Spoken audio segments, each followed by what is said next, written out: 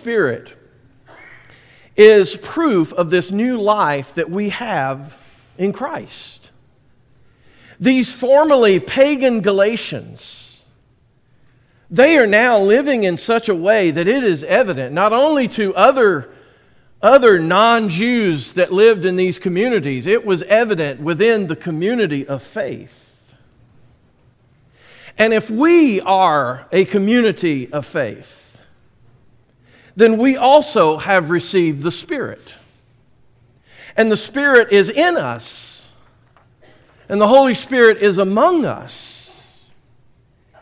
And if that is true, then it should also be evident. If you have to show someone that you have a baptismal certificate, it's not evident. If someone at work finds out you go to church somewhere and they say, "Oh, you're a Christian?" it's not evident. Paul said last week, "I no longer live, but Christ lives in me. And the life I now live by the flesh, I live by faith in the Son of God." Later on, Paul is going to develop this even further because he's going to talk about, in chapter 5, the fruit of the Spirit. Love, joy, peace, patience, goodness, gentleness, self-control, faithfulness. So the question that you need to ask yourself, not just now, I'm talking about this week, ask yourself, how is the Spirit evident in your life? How is it evident in your life? You may say, "Well, I read my Bible daily." That's great. That is great. You know and you read about the book that the Holy Spirit inspired, but how is that book living through you? You may say, "Well, I go to church every Sunday." Man, that's fantastic. We encourage that here. We really do.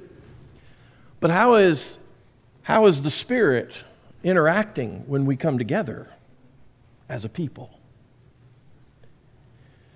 You may say, "Well, I'm not living an immoral life." I could show you people out there and they're living. And listen, Paul talks about the works of the flesh in Galatians chapter 5, right before he talks about the fruit of the Spirit. And that's great. You're not involved in the works of the flesh, but you need to ask yourself, at what part of the Spirit? How is the Spirit working in my life? If you really look close at the fruit of the Spirit, they're not commandments. They're not a list of do it this way and do it that way. It is something that flows out of us. It is generous qualities that we discover. And in our world, these qualities become very evident when we're with people. Do people see you and do they think, that's a person of love and joy and peace? Or do they say, that's a person that's filled with hate? And they never seem to have any kind of joy in their life. And they're the person that's always just full of inner turmoil. And so we have to ask the question about ourselves and say, how would someone assess your attitude? How would someone assess your attitude? A Spirit-filled church is one that is kind and it's gentle. Are you a person who's confrontational? Are you a person who is always negative? Is church a place that you come in order to be served? That it's always about me and what they didn't say or what they didn't do and how they... Or is it about a place that you come to serve? Are you a divisive person or are you a person who's truly a peacemaker? Folks, read the book of Acts, and you just see every time it talks about they received the Spirit, there is something evident that happened in their lives. And I realize they are living in a particular time that is foreign to us. They are speaking in tongues, and there are these miraculous healings and prophecies and things of that sort. But folks, there are times we see they receive the Spirit, and they just have this outrageous joy and praise for God.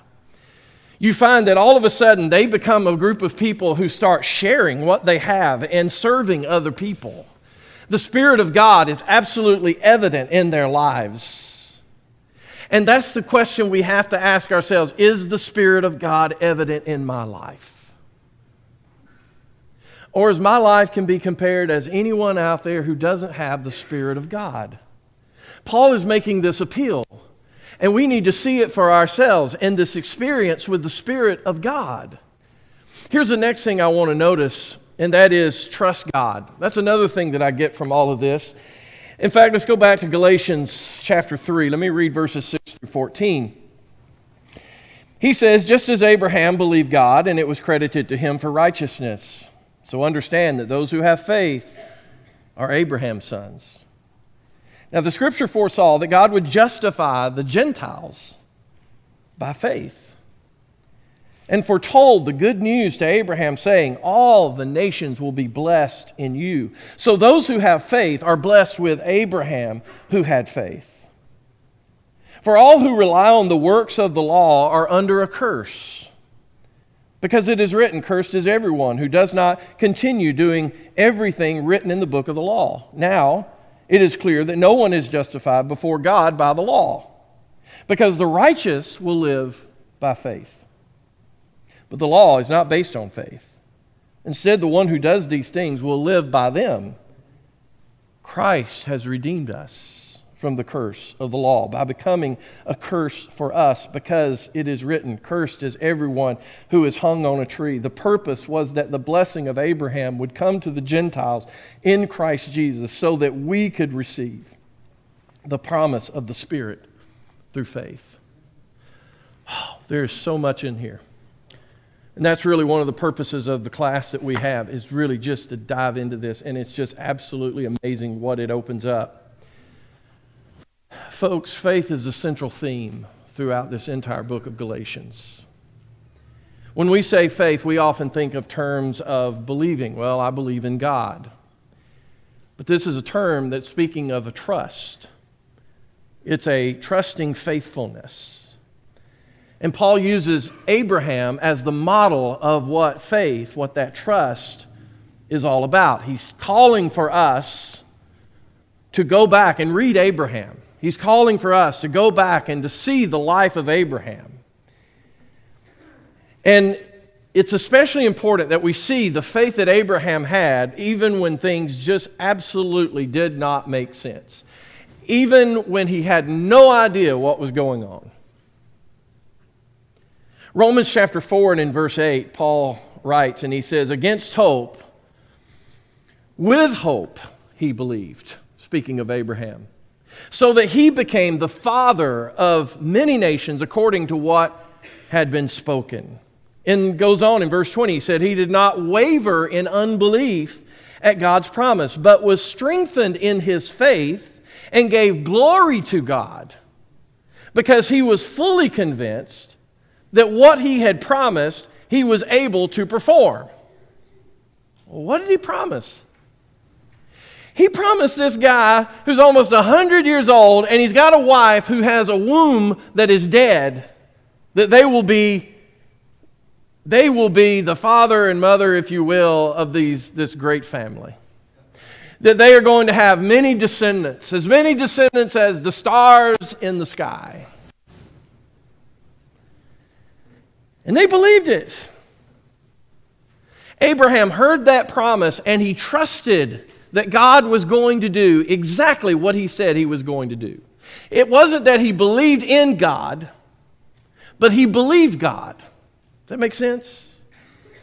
Abraham heard God's promise. He trusted. And if you read Romans chapter 4, Paul says that there is nothing that Abraham did apart from his faith that credited him for righteousness.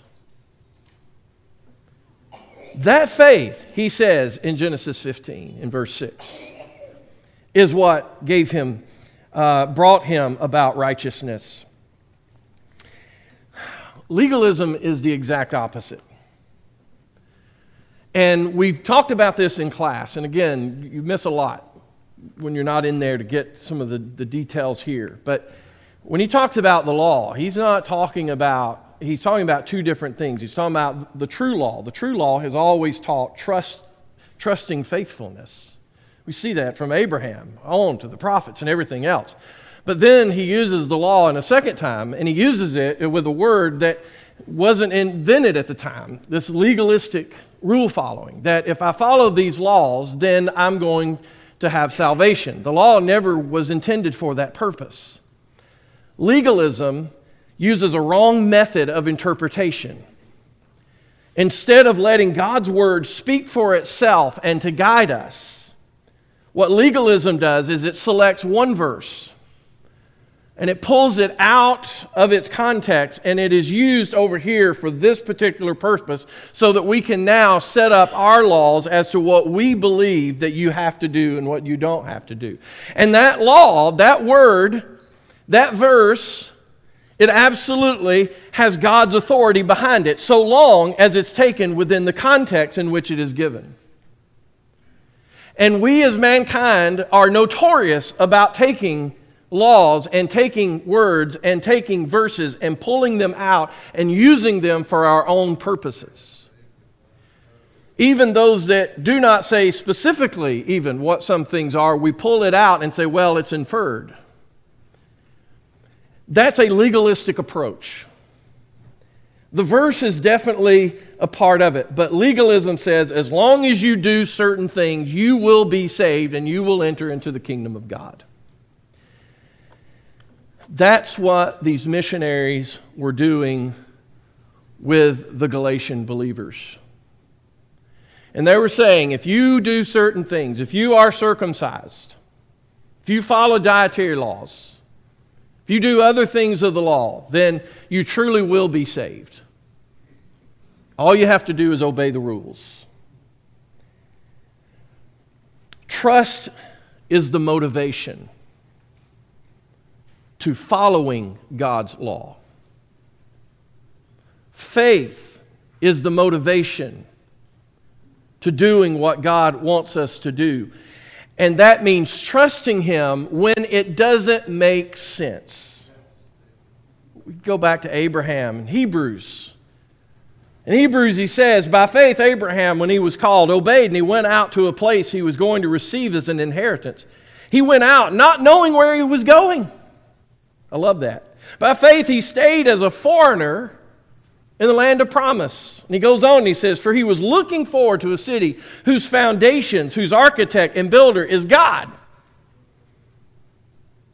He had that kind of faith. If that isn't impressive enough, Hebrews goes on and tells us something else about Abraham. By faith Abraham, when he was tested, offered up Isaac. He received the promise, and he was offering his unique son, the one it had been said about, your seed will be traced through Isaac. In other words, this is how the world will be saved, is through this seed. But now I want you to go out and take this boy that this is supposed to happen to, and I want you to kill him. And that is so far-fetched from our minds in the 21st century, but we don't have the minds of those back in those days. But it says he considered God. Look at that. To be able to raise someone from the dead as an illustration. He received him back. Do you have that kind of faith? We can follow every single law, but if it isn't done with a heartfelt trust in God, who sent His Son for the atonement for our sinfulness, then it's just annoying to God. You see, you can actually follow the laws of God and be annoying to Him. Yeah, come on now. Now, if you're following the laws of God, let me give you an illustration. We go back to Isaiah chapter 1, verse 11. And Isaiah speaking for God, he says, I hate your new moons and prescribed festivals. Now, this was a part of the law of God. He says, they have become a burden to me. I'm tired of putting up with them. Yet the legalist lives under a curse because they're going to fail. They're going to be doomed. If that's what you trust in, if you trust in laws, I'm here to tell you, you're doomed. Because we never have been able to do it. The whole purpose for us to see Israel is to see that they are exhibit number one. They are exhibit A. It's not happening. We're still trying to conform to the ways and the teachings of Christ. We know that. But our identity, where is our identity? Is our identity in God, or is our identity in those laws? And that's the question you have to answer. And that is, what do you put your identity in for your salvation? I was baptized. And if I wasn't baptized, I would be baptized. Jesus was baptized. Jesus taught His disciples to go. And one of the things He said is to be baptized. But my identity is not in baptism. My identity is in Christ. We can turn a sacred ritual into a legalistic law. That's the point. If you're asked why you're saved, or how do you know you're saved, if your answer is because I was baptized, that's a wrong answer. The answer is, I am saved because I was rescued from this present evil world by the sacrifice of my Messiah. That's the correct answer. Jesus took the curse.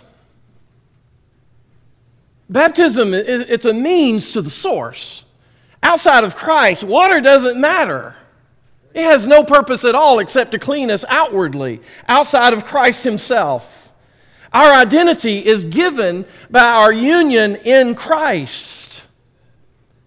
And this is what he really pushes here in Galatians chapter 3. I'm saved because Jesus rescued me. In baptism, I put on Christ, is what he will go on to say. But here's the thing, we haven't even gotten to baptism yet. That's at the end. That's actually the very end of chapter 3.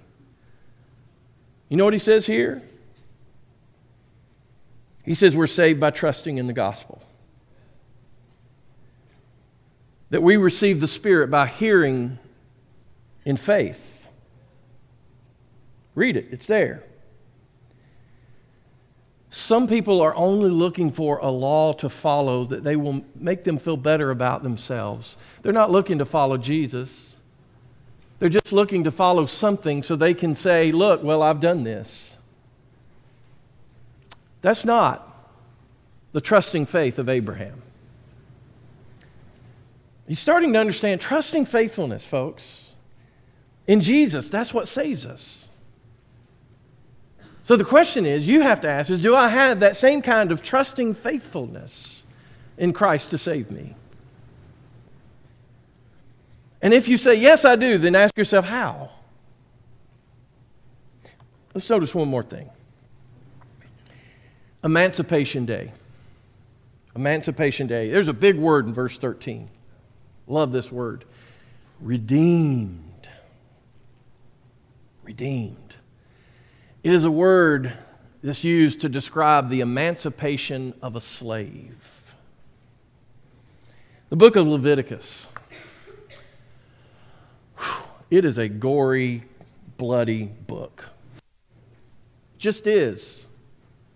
Learn about all this sinfulness and all of this blood that has to be shed with animals and sacrifices because of sinfulness of man towards God and also towards other people. It shows us what is necessary to be made right before a holy God. There has to be sacrifice. And so the Bible's ultimate answer is Jesus, because Jesus is the ultimate sacrifice. His is the sacrifice that ends all sacrifices. There would be no more bloody sacrifices of animals once Jesus came. And by His death, we are brought to God. Leviticus helps us to see who we are. It helps us to see that we need a Savior. It shows us what has to be done in order for a curse to be lifted. Jesus paid the full price of our penalty so we could be justified. But why? Why not just continue in these blood sacrifices of animals? The book of Hebrews answers that, and it's so explosive. And it talks about in there, Jesus is a superior high priest. He brings about eternal salvation. A new covenant is established with God's law that has been placed into the minds and to the hearts of His people. We can now know the Lord. We can come before the throne of grace, the throne of the Almighty God. Our sins are forgiven and they are remembered no more. But did you catch Galatians 3? In verse 14, he adds something here.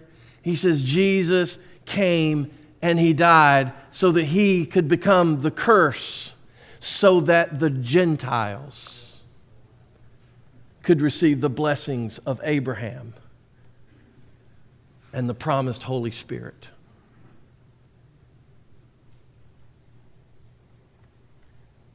By trusting faithfulness, we are emancipated from sin. In Romans chapter 6, Paul says, "For we know that our old self was crucified with Him in order that sin's dominion over the body may be abolished, so that we may no longer be enslaved to sin, since a person who has died is freed from sin's claims." And we're going to talk more about this great freedom when we come in the first part of chapter 5.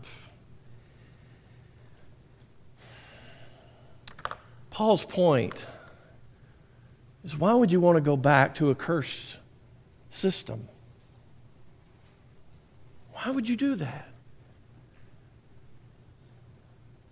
It's a question for us. Why would we want to go back to a system where our own goodness, our own following of laws perfectly is what saves us, when we know we're going to fail? Talked about in class, Moses, man, in the book of Deuteronomy. Oh, man, that book, wasn't it great this morning? That book in Deuteronomy, it just opens up the way, and Paul quotes it all through this. And what's great is, he says, you're blessed by following law, and you are cursed by not following the law. And Moses comes at the end, and he says, listen, you've got to choose, and choose life, choose life. And then he says, in chapter 28, he prophesies, and he says, but you're probably not going to do it. Actually, he says you're not going to do it, and you're going to end up in exile. I know you guys too much. That's kind of the way Deuteronomy ends. It's there for a purpose. Paul's calling our minds back to that for a purpose. Our salvation has never been determined by works. It was never determined by works under the law of Moses. Even Abraham was credited for righteousness by trusting faithfulness. I trust Jesus to save me. I trust Jesus to be with me in my darkest hours. I trust Him in death. I trust that He will raise me from the grave. I trust He knows what is best for my life, even though I'm not real sure how to make sense of what's going on in my life. I trust Jesus, so I follow His example and I follow His words because I trust Him. Do you trust Jesus? Will you be faithful to Him? And maybe the question we need to ask this morning for some, it may be, what's stopping you from coming to Christ? What's stopping you from receiving the Spirit of God? What's stopping you from putting your trust in God? And you may be here, and you may be someone who's baptized, but you may need to ask yourself, at what point am I going to finally trust God and stop trusting in my own obedience to rules as to what saves me or what doesn't save me? It's not about going out and living a life of every way you want to live. If you believe that, you just have no idea what we've been talking about. Where's your identity? It must be in Jesus. And if we can help you this morning, we want to help you with that. And some of you may be to a point say, I'm ready to be baptized. We want to talk about that. Some of you may say, you know what, I want to talk more about this faith. I'm struggling with it. I need to have this trusting. We want to talk about that. Some of you may say, well, you know, I really have this trusting faith in God, but I do struggle at times, even though I've been a child of God for years. We want to help you with that. Maybe you've got some things you want us to pray about, because we trust God. That's why we go to Him in prayer. We trust Him. Even when things don't quite turn out the way we prayed it, we trust that He knows what's best. And we trust that He's going to see us through. And that even if my problem is going to lead me into the grave, I know that Jesus is going to bring me out of the grave.